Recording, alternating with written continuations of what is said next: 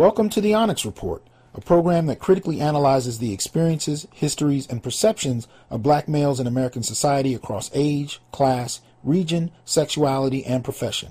I'm your host, Dr. T. Hassan Johnson, Associate Professor of Africana Studies at Fresno State, Black Male Studies Scholar, and Black Male Advocate.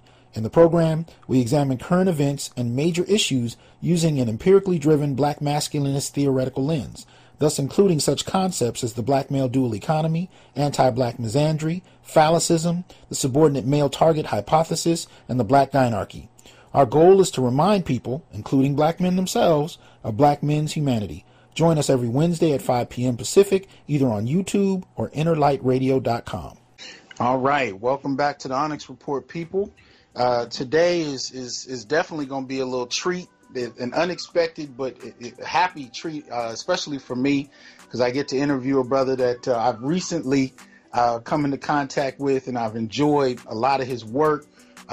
He posts on YouTube and Facebook, I think almost daily at this point, and I'm going to introduce him in a moment, and so you guys can get a chance to find out why I'm so excited and why I'm going to enjoy today.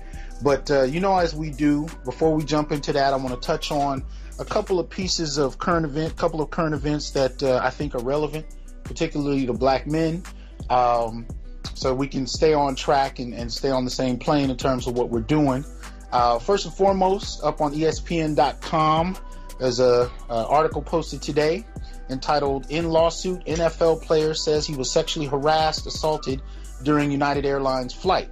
The unnamed player is suing United Airlines, alleging he was sexually harassed, assaulted, and violated by a female passenger on a February flight from LA to Newark, New Jersey, and that the airline failed to properly respond to his complaints. He said, according to the lawsuit, the player and another passenger in the same row made 4 complaints to flight attendants that the woman was making unwanted sexual advances before she was moved to a different seat.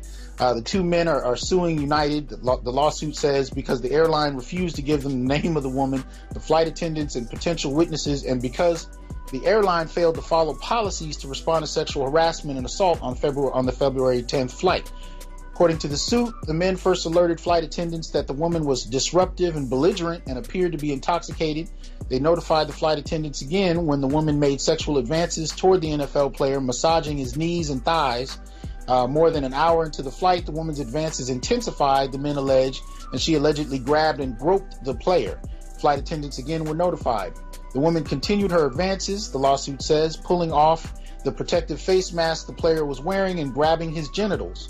At that point, the player jumped up from his seat and complained in front of the entire plane that the woman was touching him. The player went to the rear of the plane and again notified a flight attendant. That's when the woman was removed from the row, according to the lawsuit. They didn't name the player, but subsequent articles may, so you might want to keep your eye out for this.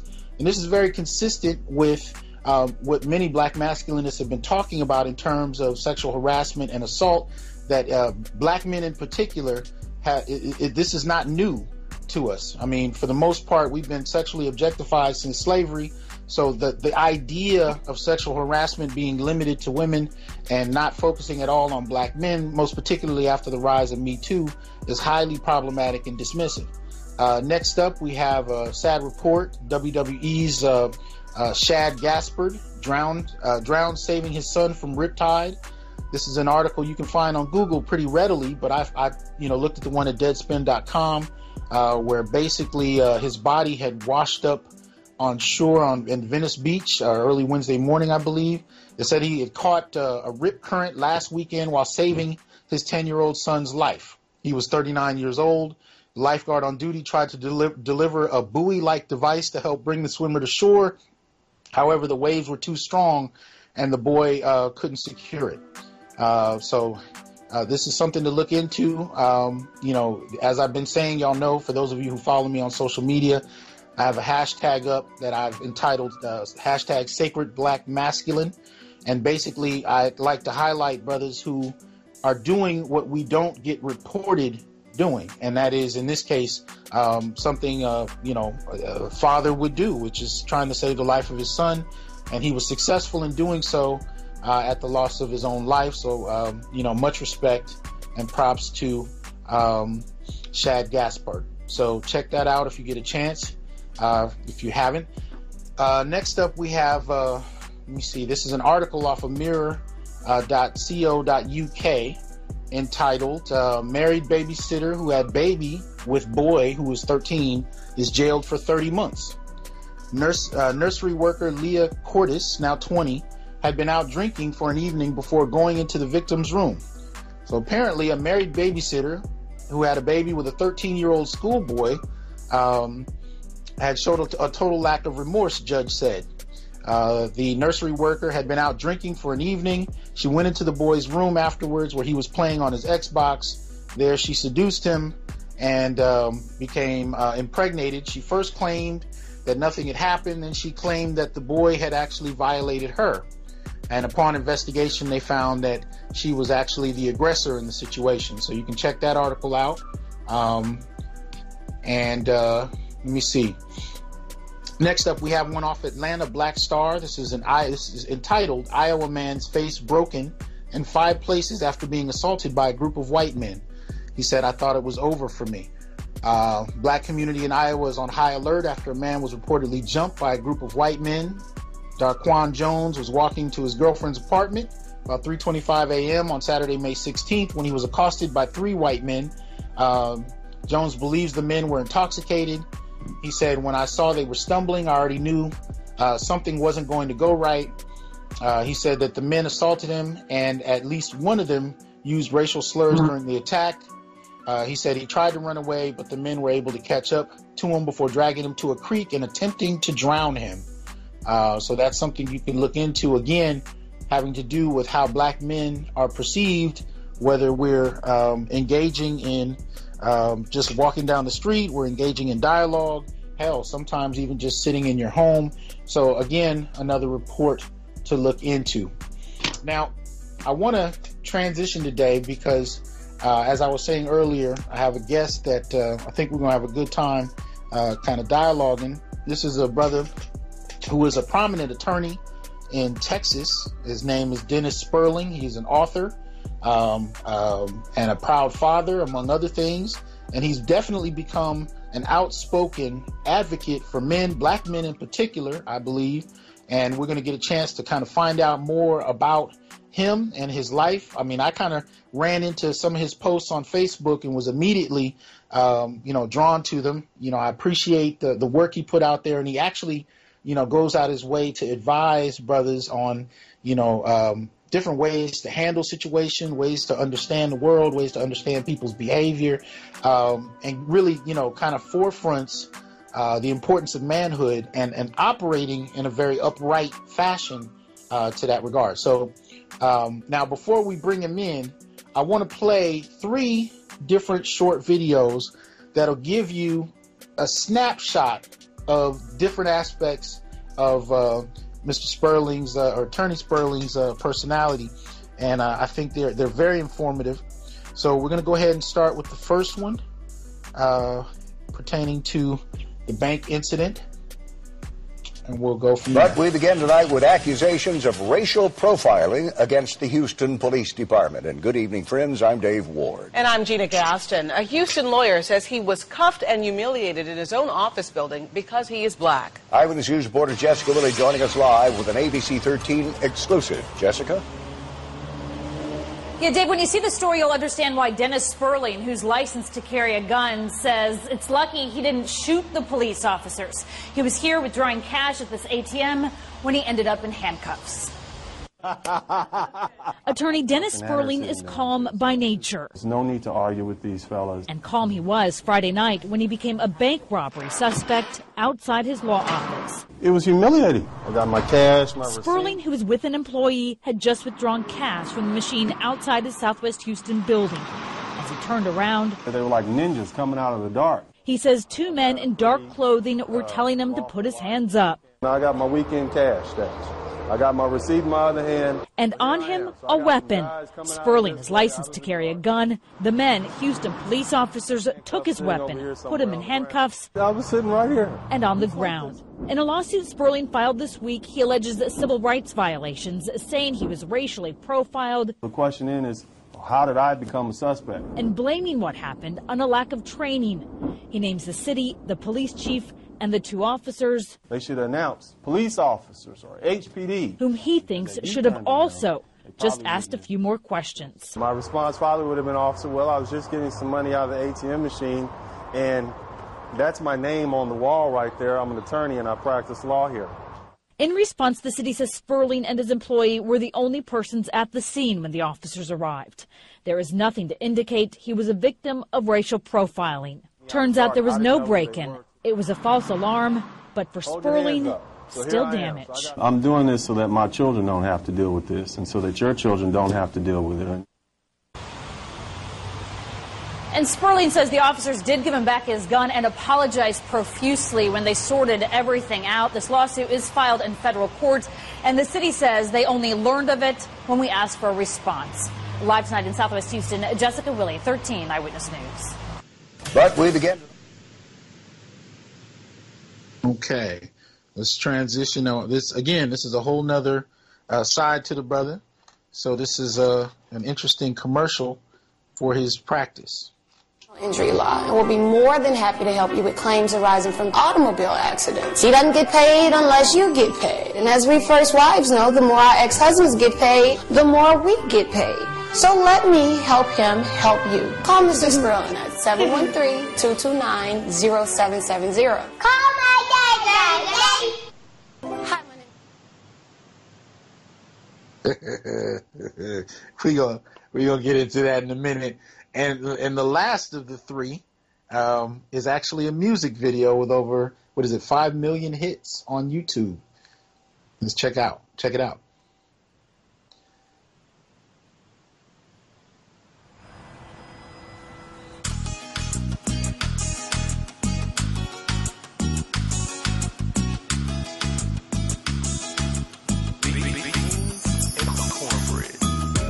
Dance your life away.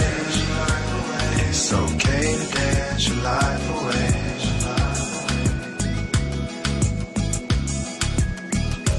Dance your life away. It's okay to dance your life away. Our grandmother was some hated. Mi abuela haitiana. La Rubia, you're still a real Dominicana. When I was poor and young, music was all I had. I'm glad I suffered, and thank God I struggled. Now I dance often like we get in cabaret day. Back on this white wine, help my rhyme line fine. Been a minute since I've been in it. Caught my win, took some losses in the game. The wind still in range. Thinking about retiring and getting out this thing. Hacienda in the playa, adopting a name. One calls to change, lost in the strange land. Alias assume names and dance with no shame. Dance your life away. It's okay to dance your life away.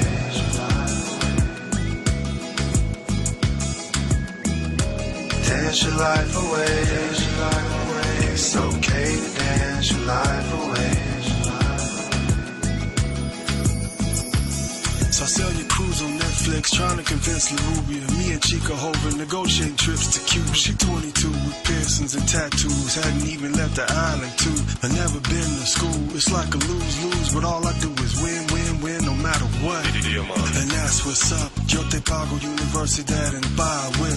Yo te papi azúcar, mira Chica, take that trip. Take notes, loyalty is bought and paid for, folks. Hope she running my empire, I'm trying to load them boats. I know some of y'all players wanna pull my coat. So many layers to this game, I'm still revising quotes. Dance your life away. It's okay to dance your life away.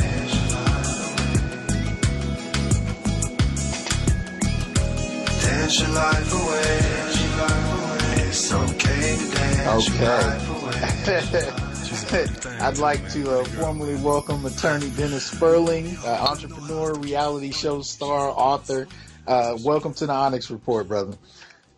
And thank you for having me, Doctor. I appreciate it, man. I'm a great fan of yours, and it's an honor to be on your show. Oh man, I was checking out the videos, and I said this before we got on. I watched the bank one, and I said, well, this brother's handling his business. He's operating both as an attorney and a father. And then I checked the music video second. I said, all right, this is consistent. Matter of fact, with your book, you have 3 volumes, Kindle edition, of a book you wrote called Rules to Live By, How to Maintain Peace of Mind and happiness in a conflicted world. And when I saw even just your facial expression in the video, you looked like you were doing just that. But then I got to that commercial. And I'm watching this commercial where your ex-wife is basically explaining why people should support your business. And at that point, I was on the floor.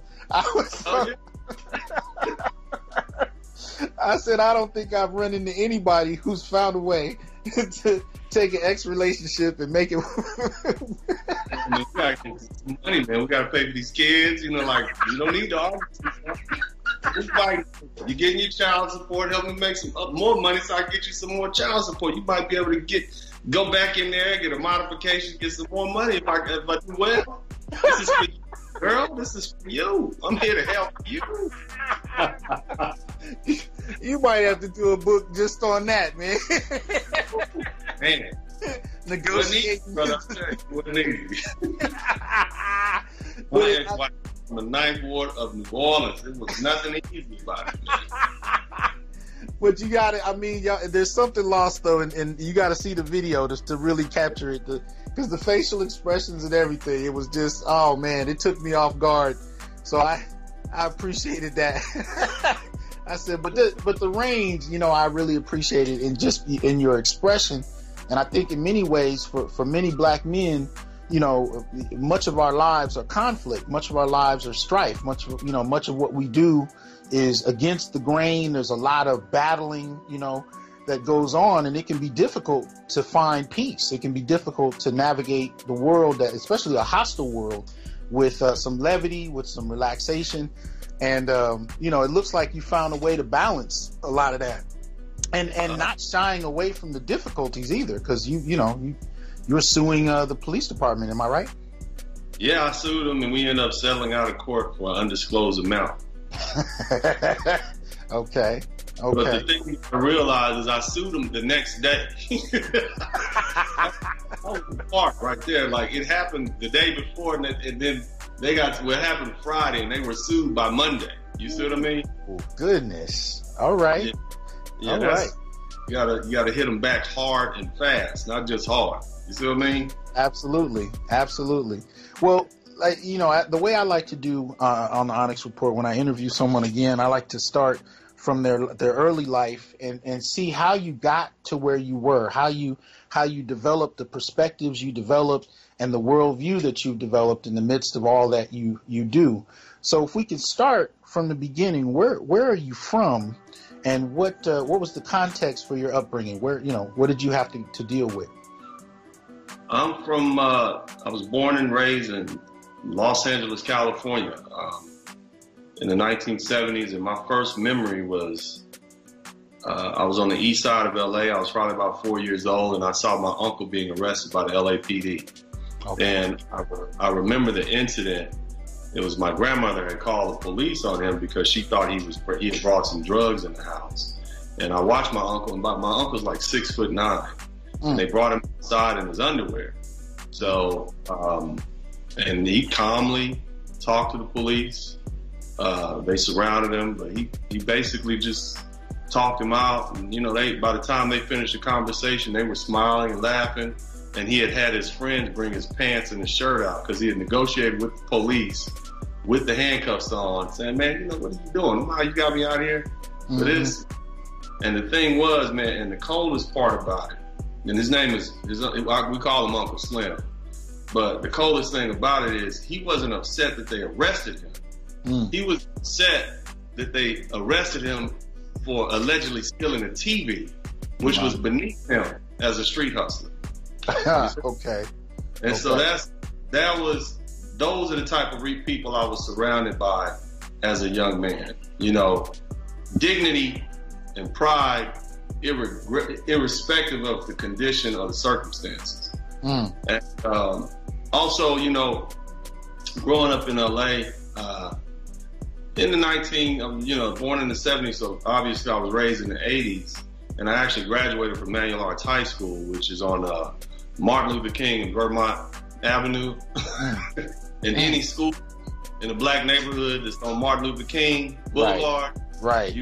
lot. If you Google Manual Arts High School, the first thing you find out is that in 1990 there was a shooting on the campus, and they didn't send us home; they sent us to class. Yep. Like, okay, it happens. Going back to class. We don't need to bring in any psychologists, or we do not need to clear. It's not a national incident. We don't need ATF. Y'all going back to class. Your classmate got shot. So that was frustration and concern that was paid to us, and for most children, when something like that happens, the schoolmates get shot on campus by a gangster, who hopped the gate to shoot him and then leave. That's national news, but this is something I've been dealing with my whole life. So after leaving Manual Arts, by hook and crook, man, I managed to get accepted to Grambling State University. At that point, my grades weren't really that great in high school. I'll tell you, I'm proud of the fact that I can tell you that I started with a 2.6 GPA and a 750 on the SAT score. But you guys put it in context. I had helicopters flying over my house every night. Right. I had to figure out what color clothes I could and couldn't wear and where I was going to walk every day. Sort of being harassed, set up, shot, by gangbangers, other in the community who claim different sets. Now, I wasn't a gangbanger, and I never will hold myself out like that. But being in LA, you can't escape that taint. In other words, I lived in a neighborhood, and I was one of the people in that neighborhood who had to abide by those rules. And then also I had to associate with those people just because it's necessary. Right. They need to know who you are, and you need to respect their rules because you don't want any problems. But again, my family was the one that the gangman was like, leave them alone. You see, because we had a house full of hustlers. Oftentimes, when we moved from the east side of LA to the west side of LA, anybody who understands gang politics understands that we used to live by the Pablos. So my family was associated with a certain group of gang members, but not involved. But then when we moved to the west side of LA, when I say the west side, I'm talking about the west side of the Harbor Freeway, not like other side of La Cienega. I mean, we're still in the hood. But so that created a natural conflict because we moved from one hood to the other. I never really had any serious problems. In fact, a lot of the people in the hood, a lot of the gangsters just adopted me because I was a little homie from the hood. And they knew I was smart, I was tough, I would always get down if I needed to. I was a product of my environment. I was pretty vicious, just like the other kids, because you had to be. I was vicious, I was violent, compared to what you would see now. Back then, I was a pretty good kid, but put me here in one of these schools, you'd be like, this kid has issues, and on top of that, like many other young black men, I grew up with domestic violence in the house. You got gang violence outside the house. I had a whole lot of other issues that I was dealing with related to my paternity, who was my father, who wasn't. And so growing up, man, I had a lot of conflict, both internal and external. It was fist fights, full of combat. I had a whole single mother issue to deal with. I had a whole father situation to deal with, the angry stepmother, man, it just got real. You see what I mean? Oh, yeah. So, I probably have endured more trauma as a young man than most. You see? Now, I say all that to say, when I got to Grambling, there was no helicopters flying over at night. I had my own room, man. It was probably as big as my office, which is only about maybe 10 feet by 10 feet. Okay. But it was my little sanctuary. And I went from having a 2.6 GPA leaving high school to having a 3.7 GPA my first semester at Grambling. Right. And this is in biology. This is not some easy subject. So once I realized that I could do it if I had peace of mind and happiness, I've been fighting every day since that time period to make sure that I maintain peace of mind and happiness. So, and just fast forward, went to law school. Once I graduated from law school, there was no turning back. I studied 16 hours a day for 9 weeks. I mastered the bar examination, got a perfect score on it in Louisiana, first time. And that's been 20 years ago. Now, there's a lot more in between we could talk about. But for the most part, man, you know, I'm a father of 3, divorcee. You know, I manage my relationships with my ex-wife, and then I also have a son. It's Jamaica, man. That's a whole nother story. Lord, I didn't know it was gonna happen, but it happened, and then she turned a lady in Jamaica. Turns out she was Miss Jamaica. Oh my goodness. Oh man, yeah, man. You know, you be surprised what happened when you get a little liquor in you, man. So. Well, let me back up a little bit. So you're at Grambling. What motivated you to go into law? Why law? Oh man, you know, first of all, you got to understand, coming from South Central Los Angeles, East Side LA, and you know, I've been shuttled back and forth between Houston and Los Angeles, but for the most part, my upbringing was in South Central Los Angeles, and that was like going to Grambling was the first time I've been around that many progressive, positive Black people, and having professors that were Black that actually cared about me, as opposed to professors that were in the school in the hood just trying to get a check. They pay more here. I'm just going to be here. Right. And then, you know, Black male, they didn't really pay much attention to me. They wrote me off. In fact, at my high school, they were shocked that I got accepted to college. Wow. They were shocked because I wasn't that student. I played football. I hung out with gangsters and thugs. And I'm not talking about these pretend thugs that you guys hang out. I'm talking about dudes, Jerry, and the nickname was Maniac. You see what I mean? Yeah. I was hanging out with the felons, and these were my friends, and they loved me because I had heart, and they also saw that, you know, I was smart, you know, so they low-key kind of protected me a little bit, and they appreciated me. You know, these are the brothers, these are the men that I grew up with. Yeah. You see, it was my friends that initially made me say, I got to try hard. I don't want to go back to the hood as a failure. And so, you know, my thing was, man, when I got to Grambling, I was 100. I wasn't there to play. I didn't have a girlfriend, didn't want a girlfriend. All I wanted to do was study and not go back to the hood. Remember, it was 1992. I'm fresh out the LA riots. I'm coming out the LA riots. We had 1,000 people get murdered in LA that year. And I had gotten shot at that summer. You know, I got accepted to college, and I'm like, damn, it's May. I got accepted to college, but I got to get from May all the way to August. Wow. Summer in LA in 1992. Yeah. I ended up getting shot at. I almost sold dope with my homeboy Sugar Bear because I was told I need a little extra money. I backed that and said, man, I can't do this. And I don't want to have this on my conscience that I'm one of the people who helped poison our community. You know, so I backed out of it at last minute, man. You just, as a young Black man, you get put in so many desperate situations. Sure. When you're in the hood, you see, and then moving on to Grambling, I was looking back at all that. So, man, I went through school like, no, I'm not going back. It was a traumatic. Home was a traumatic experience. It's anybody who's from LA. When you get off the plane, you feel a certain tightness that comes. Because when I'm driving down the street, I don't see the Hollywood sign. I see where that homeboy got shot. That's where that set is from. Right. That's my cousin bled out on the street after being shot up by some essays from around the corner. That's my other cousin, who bled out in his arms as the police stood around and asked him what set was he claiming.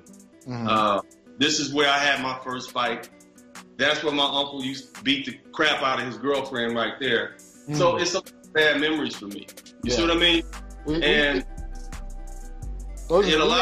have a little overlap because in '92 I started college in LA. I grew up in the Bay Area, but I came down to LA, and I actually ended up by about '98 I was teaching at Centennial High School. So he said, "Ooh."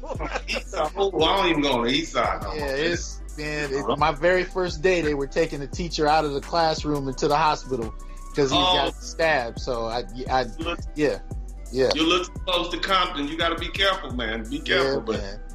Long story short, man. I don't want to dwell on the past, but my career is intact. You know what I mean? Yeah. And that's why I'm such an advocate for Black men, because I know what you have to go through, brother. And even now, you know, I'm far removed from it, but I purposely place myself in a position so that I can hear my brothers, my younger brothers, my older brothers. And then here's the crazy thing, man. Then when you grow up and you get out of the hood, you don't get a reward for that. You don't get a merit badge saying, hey, he's special. You get an opportunity to deal with the regular life problems that everybody else has to deal with. You see what I mean? Yeah. Well, listen. So you went into law because of some of the inspiration you had at Grambling, and because of the lifestyle you led, the experiences you had. You did well, clearly. You passed the bar. What then? Well, just to back up a little bit, I majored in biology. I had a professor there named Dr. Benny Miles. I didn't have a filter when I was in high school, in college. I just said what I wanted to say. If I saw something wrong, I said. The ladies, they wanted me to be quiet and cool like the other black men. I'm like, please, I'm not, please. I'm going to tell you what I think, okay? I'm here on ball time. And he said, you know what? You're a good B student. You're a solid B student. He said, but they want A students to be doctors. Maybe you should go to law school. And I said, hey, man, he said it with so much love and tact. I was like, you know what? Yeah, you're right. He said, he's like, Southern University has a law school. It's right there in Baton Rouge. I'm like, yeah, all right, didn't feel bad at all. And I'm like, I'm going to enroll. So I enrolled at Southern. I got accepted. I'm like, okay, I'm in Louisiana. I can go to the Bayou Classic for another 3 years. Okay.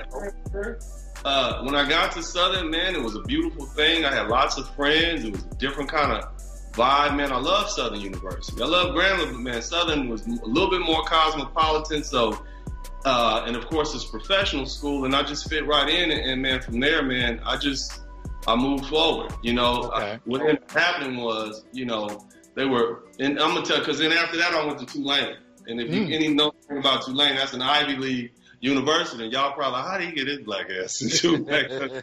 That's what some of my law school professors, how'd you get your black ass into Tulane? They wouldn't even explain.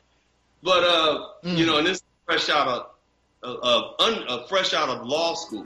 That doesn't happen. You don't just get accepted. But this plant next door was burning some chemicals. I was the president of the Environmental Law Society. Of course, I majored in biology, so that kind of fit in. And I ended up advocating on behalf of the students at Southern University, and protesting them burning this napalm era gasoline in the campus next door. And I made such a big stink about it. It was all over the news. I testified in front of Congress. Those good white folks down at Tulane said, yeah, he's the type of Negro we need here. Oh, wow. Okay. And I just want to say real quick, I'm real glad you pointed that dimension out of the work you did outside of the classroom that ended up complementing your education and your career choice, because when I work with students, I'm always trying to tell them this doesn't have to detract from your studies. If you navigate this right, you can advocate, particularly for black folk, and it could end up becoming part of what you do. So it doesn't have to be separated from that. So I appreciate that you brought that dimension in, but please continue. No, well, I was afraid, because I'm like, man, you ain't gonna never get a job around here. And these white folks, you in Louisiana, they got Confederate flags around here and whatnot. But for the most part, man, I spoke my mind. I was bold. At that time, I'd been well made aware of Dr. Martin Luther King and Thurgood Marshall and how they spoke up. You see what I mean? The thing about it is, man, when you deal with that type of trauma, growing up like I did, the domestic violence, the violence in the hood, fear is not really the same to you as it is anymore. You embrace death at that point. And so when I talk to these young brothers, I tell them, look, man, you've been through more at 10 years old than some of these Iraqi war veterans. You shouldn't pray. You're accustomed to it. So fear nothing. Don't fear death. Don't fear anything. And so when people say, hey, man, how do you say those things you say? It's because, you only live once. And what you should be concerned about at a certain point is the well-being of your children and your legacy. And the other thing you don't want to be concerned about is having any regrets. So you talked about the law practice, you talked about the TV shows, the books, you talked about the music, of which I have 6 albums. My friend would say, nephew, you got to come in 10 toes down, put all your hustle hand in. You see what I'm saying? Okay. Do everything that you feel you should do. Don't have any regrets in life. Don't be an 80-year-old man saying, I wish I had done this. While you can. And as long as you're alive, you can do it. That's kind of like my philosophy, man. And with that, stress is a part of life. Conflict is a part of life. The only time conflict ends is death. Okay. You see what I mean? And so it's something that you have to learn to deal with, man. Every day I'm in court. Every day I probably have about 300 open cases right now. Wow. And, you know, and I have it's amazing. God has blessed me, you know, and my people have blessed me. And, you know, I take care of black people and black people take care of me. And I even tell them when they're wrong, you know, like over the I use my Facebook platform to point out the issues that a lot of brothers are having with the sisters, and the sisters like, you black women, you don't like us. And I'm like, man, my ex-wife is from the Ninth Ward of New Orleans, from Jamaica. And the fact that I got a baby mama should tell you that I probably don't like black women. I probably like them a little too much. You know what I'm saying? and so, you know, so that's, but I have to do that, man, because we have a toxic culture right now, and it's killing us, you know, and it's causing our sons to be raised and emasculated, and to be raised with so much anger they want to take it out on each other. We have so many issues, man. I'm just going on, but I would take. No. That's exactly what I want, you know, people to know about. Now, so how did you decide to or go about setting up a practice, and then, you know, how did you get into this work with black men in particular? How did that happen? Okay, well, basically, man, I graduated from Tulane. It was a 2-year program. I got out of there in 1 year because I was like, I'm not paying y'all this much tuition. So I took every class they offered the first semester, every class they offered the second semester. Yep. And so, you know, the thing is, once you get that Ivy League degree, you get that stamp of white approval. Wow. Okay. And then they like, they took it. So I ended up getting a job as a law clerk. But before that, and this is crucial, and I want y'all to listen to this, right? I have a degree. This is me, right? I'm 27 years old. I got a bachelor's degree from Grambling. I got a JD from Southern, a perfect score on a bar examination. I'm a licensed attorney. And an LLM from Tulane in environmental and energy-related law. In October of that year, before I had applied at this place called Labor Ready in New Orleans because I just wanted a job. The other thing you guys don't know about is at Grambling State University, while other kids were going to school in class, I was working at the Fayrock Student Union Center painting that building.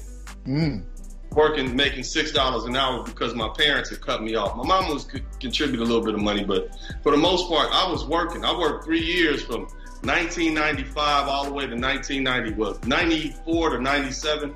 I worked doing construction on campus. So while other kids were playing and hanging out, I'm coming out, I smell like paint. I'm going to class. I'm dusty, I'm dirty. You see what I mean? They would send me across town to Louisiana Tech.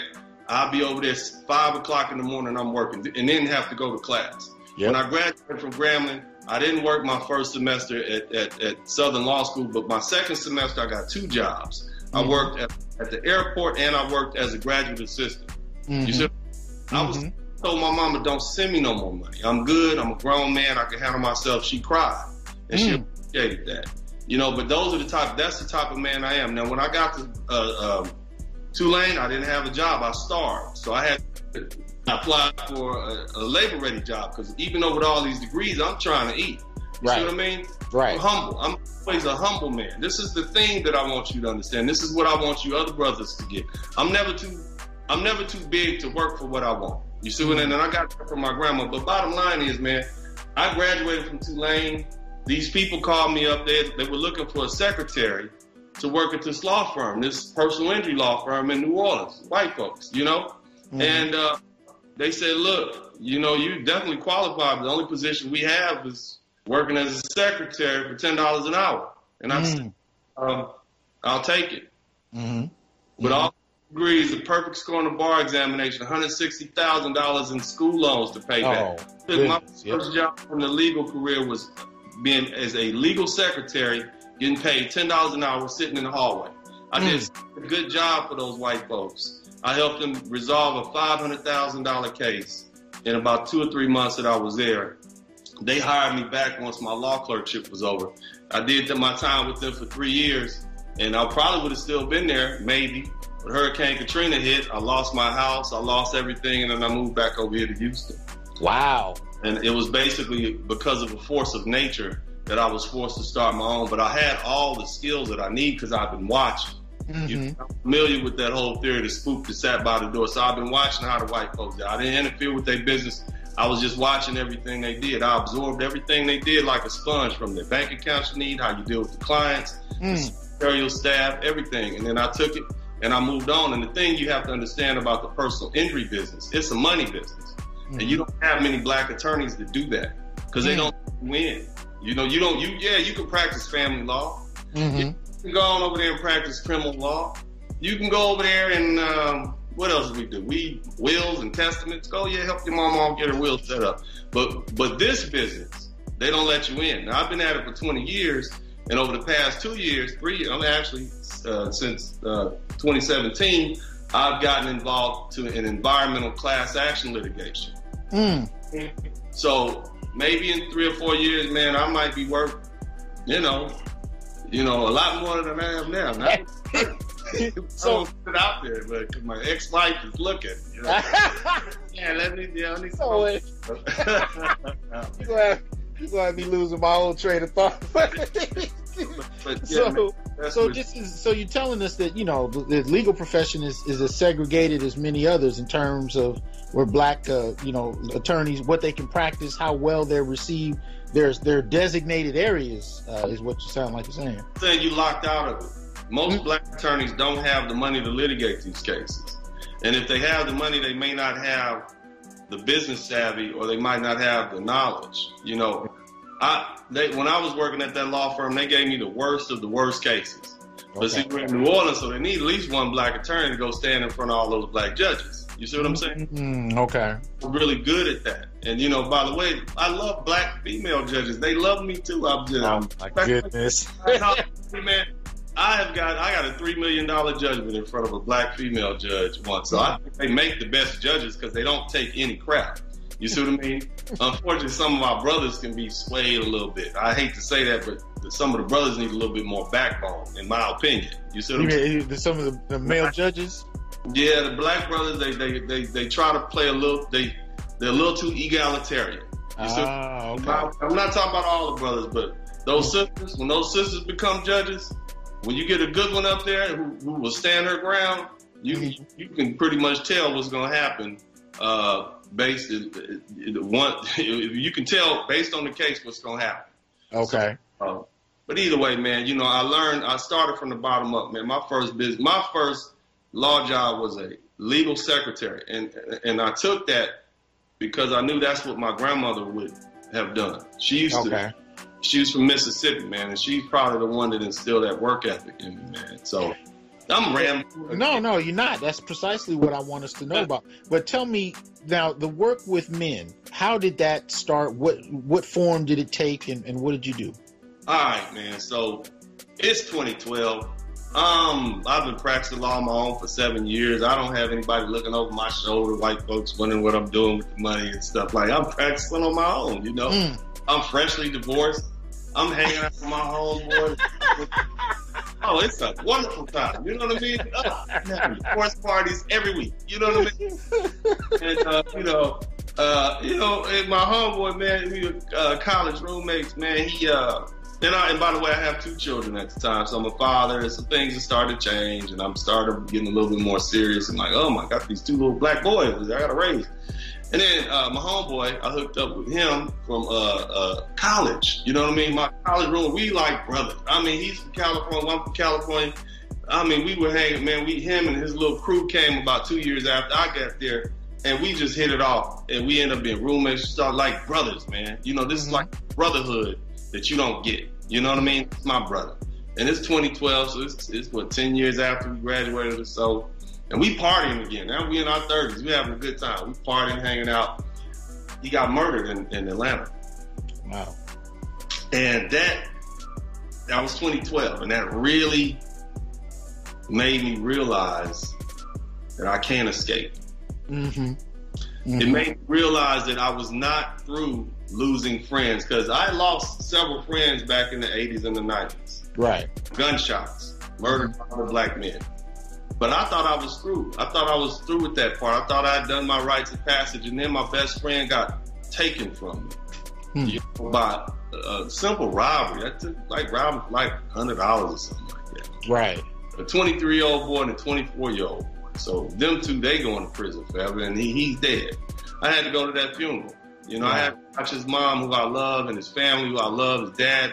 And these some Afrocentric people. This is not a gangbang situation. You know, this is my brother. You know that, and man, that hurt me hard, man. And it made me realize that if I don't do something about this, then something's gonna happen. You know, something could happen to me and my sons and other people that I love. And then in 2014, I got arrested by the damn police. They pulled up behind me.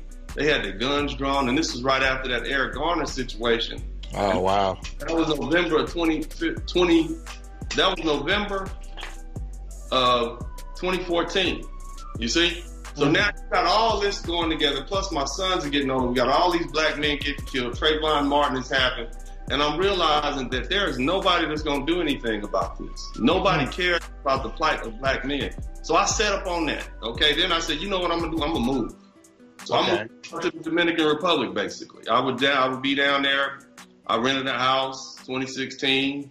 And I enjoyed myself. I had a beautiful girlfriend that I met. She was sweet to me. But mine was always back up here because I'm like, my sons are there. Okay. And my friends are there. And so I just start blogging on my Facebook page about the things that I think brothers should think about in this life.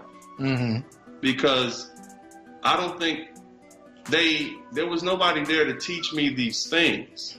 There was nobody there who had gotten to where I wanted to be, to reach back and tell me, you know what, brother, this is what you need to do. You need to think about this. This is how you need to conduct yourself when you're with the police. This is how you need to deal with women to make sure you don't get caught up in a situation. This is how you need the priorities you should have for right now at this age. And it just morphed into something else, man. And now, you know, my Facebook page and my books and pretty much my public image is kind of taken over. It has its own character and its own life. Well, let's back up though. I want to find out what led to the books and how that came about. But the other piece I want you to add to this is, you know, you do a lot of your videos where your sons are present. You know what I mean? And you talk a lot about, you know, fatherhood and how to navigate that. But you're also an advocate of just showing your sons love right there. And I think that's incredibly important because I talk about that a lot. You know, in terms of the importance of that, because many of the stereotypes against black men is that, you know, we don't have any emotions, we don't care for our kids, and, you know, you're openly engaging them while having them hit the weights, you know, or you know what I mean, or dialoguing with them about life. So if you could talk a little bit about how the books came about and, you know, your approach to fathering.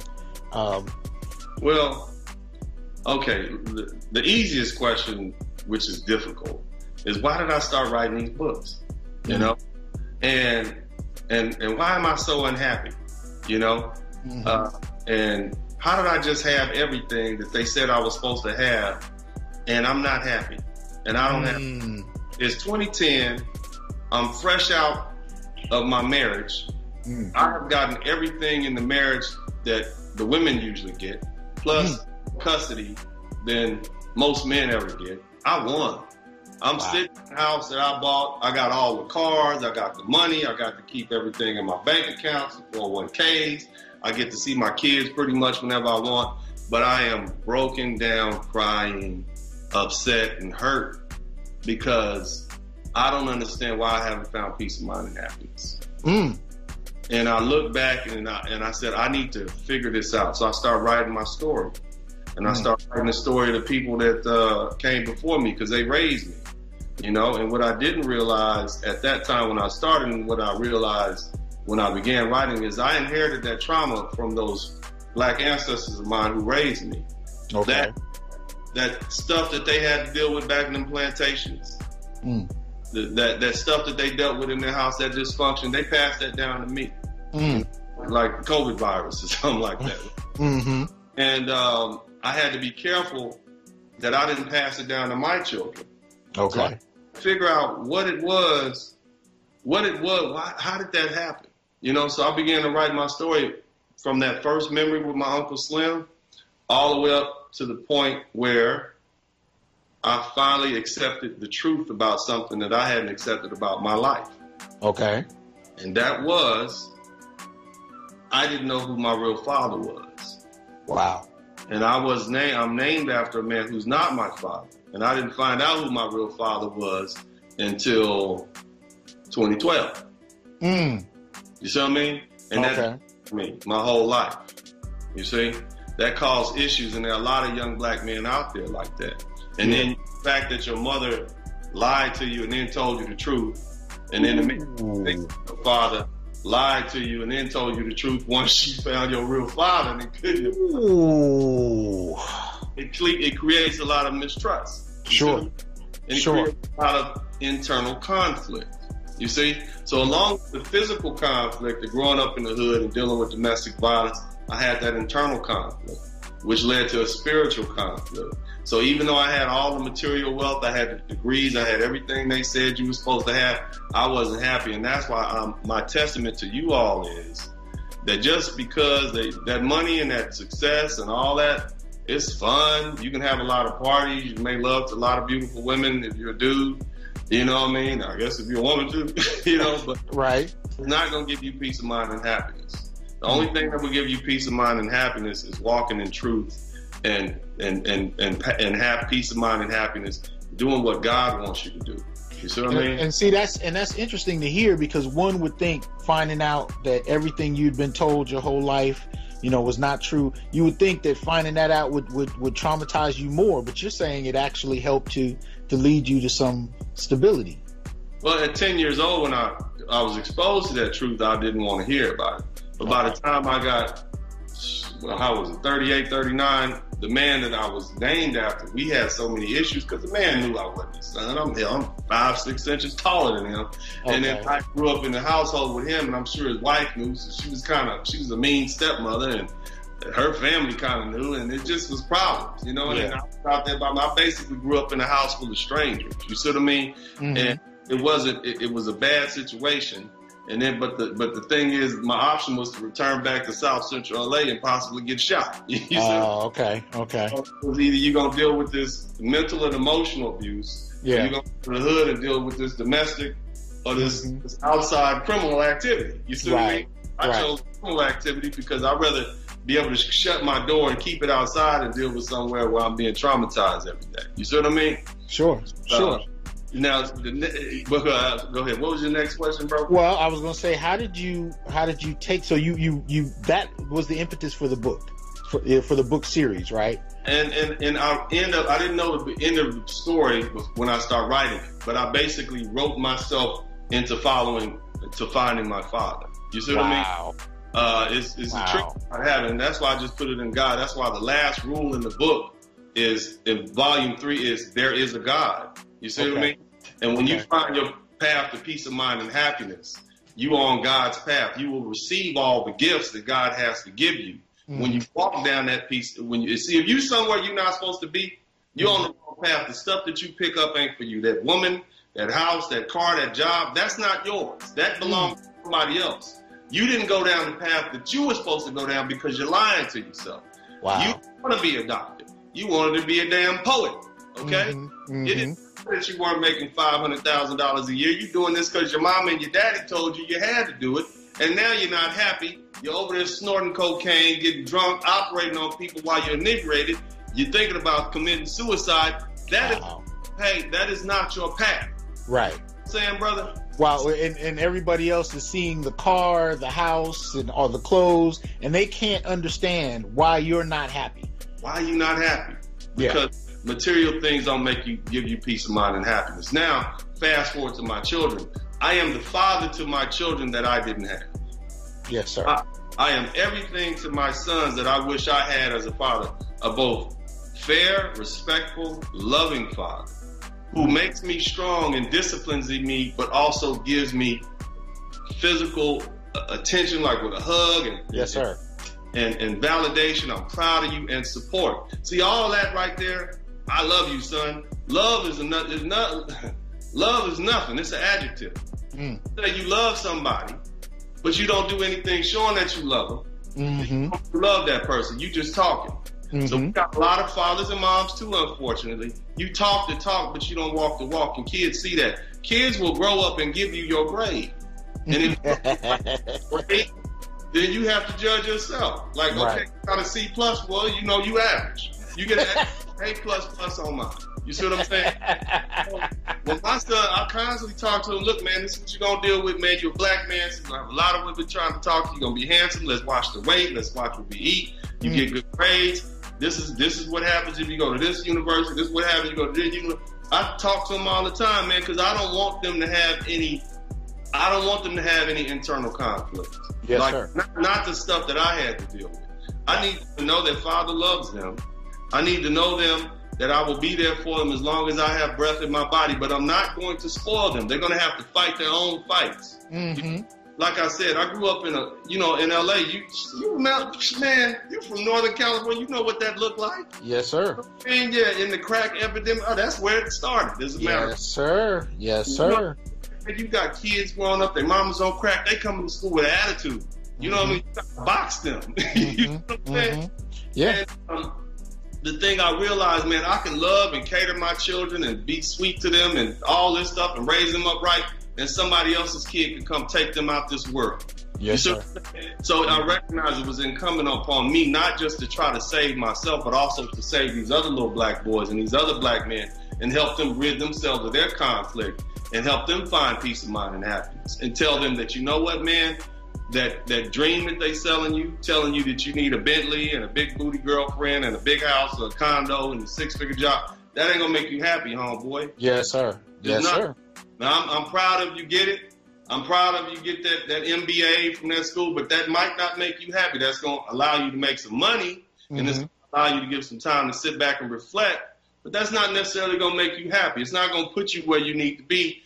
And the other thing, and here's something I want all of y'all to listen to, no matter how many degrees you have, you can't bury that monster that was raised in you from all that trauma under those degrees. Yes, sir. It's going to dig its way out of there, and it's going to pop up at the wrong time, either in domestic violence, you're going to abuse drugs, you're going to do you're going to cause yourself self-inflicting pain. You're going to do stuff to hurt yourself. That's how your mind talks. Been there. You know what I mean? Me and my friend, man, I had 12 shots of tequila inside of an hour in Miami Beach is it the Oceanair? I forget what it's called. But that was alcohol abuse. I was still dealing with the pain. Yeah, man. But after I got better, man, I lost 100 pounds. I found my real dad. I lost 100 pounds. Things are happening, and I can ramble on about that. I really am uncomfortable talking about myself. Well, you see, the framework, and we're actually about to close out, but I want to thank you because what I try to do when I interview people, I want, especially young brothers, to know what that road looked like. You know what I mean? Because at the end of the day, especially when you talked about having all the trappings of success and not being happy, that's something that we don't know. And it's that much more traumatizing when you burn the bridges, you burn the candle at both sides to get to that goal. And it's not, and you end up, for a lot of people feeling like, well, there's nothing left. What do I do? And so I think it's important that we have these kind of dialogues, but I also think it's important that we understand how brothers who have found success in whatever way they found it, how they've gone about it. Because I think if you're aware, especially as a young man, of what those different things look like, the more options you have. Yeah, so man. We have about a minute. Is there any closing thought you want to lead the audience with? I'm saying this, brother. If I can do it, you can do it. If I can overcome all that I can overcame, you can overcome anything in your way. I don't care if you were beaten, abused, sexually abused, if you don't know who your father is, your mother was a bad mom. It doesn't matter. You are here because God wanted you to be here. My mother tried to abort me while she was pregnant with me, took some pills, tried to get rid of me. I am God's child. And you are God's child. You have a destiny on this plane that God wants you to fulfill. And that's the only parent you need to be concerned about. Now, if you have wonderful parents, God bless you. And I love my parents. I appreciate everything they did for me. But I recognize they're just human beings. Right. And you let go of that anger, let go of that hate. Do what I do. Make music, travel around the world, enjoy your life, hug your children, tell people you love them as often as you can. That's what I do, man. That's my philosophy on life. And all I'm doing with my brothers, man, I just want my brothers to live and have peace. We as black men have been through enough in this country. We have been the mules, the beasts of burden in this country for almost 400 years now. And you're free now, brother. You're free to live your life Go where you want to go, travel where you want to travel, meet the women you want to live, do what you want to do. You're free, brother. You don't have to be bound by other people's limitations that they impose on you anymore. Absolutely. And I want to thank attorney, author, activist, Dennis Spurling for coming on the show, especially last minute. We just connected at the last minute. It was real organic, and I really appreciate it. Y'all know how I like to close out. I'm here to tell you, brothers, that we are not criminals by birth, perennial rapists, incapable intellects, man-children, sperm donors, child support wellsprings, success objects, walking phalluses, ATM machines, lottery tickets, unpaid body. I am here to tell you, brothers, we are not criminals by birth, perennial rapists, incapable intellects, man-children, sperm donors, child support wellsprings, success objects, walking phalluses, ATM machines, lottery tickets, unpaid bodyguards, interchangeable stepfathers, child discipline proxies, unpaid repairmen, workhorses, or any other socially accepted dehumanizing stereotype. We are thinkers, inventors, innovators, leaders, fathers, and men. Embrace your humanity, know your worth, and extend your time, attention, and resources only to those who genuinely respect you. And remember, your worth is not defined by meeting other people's narcissistic, selfish, and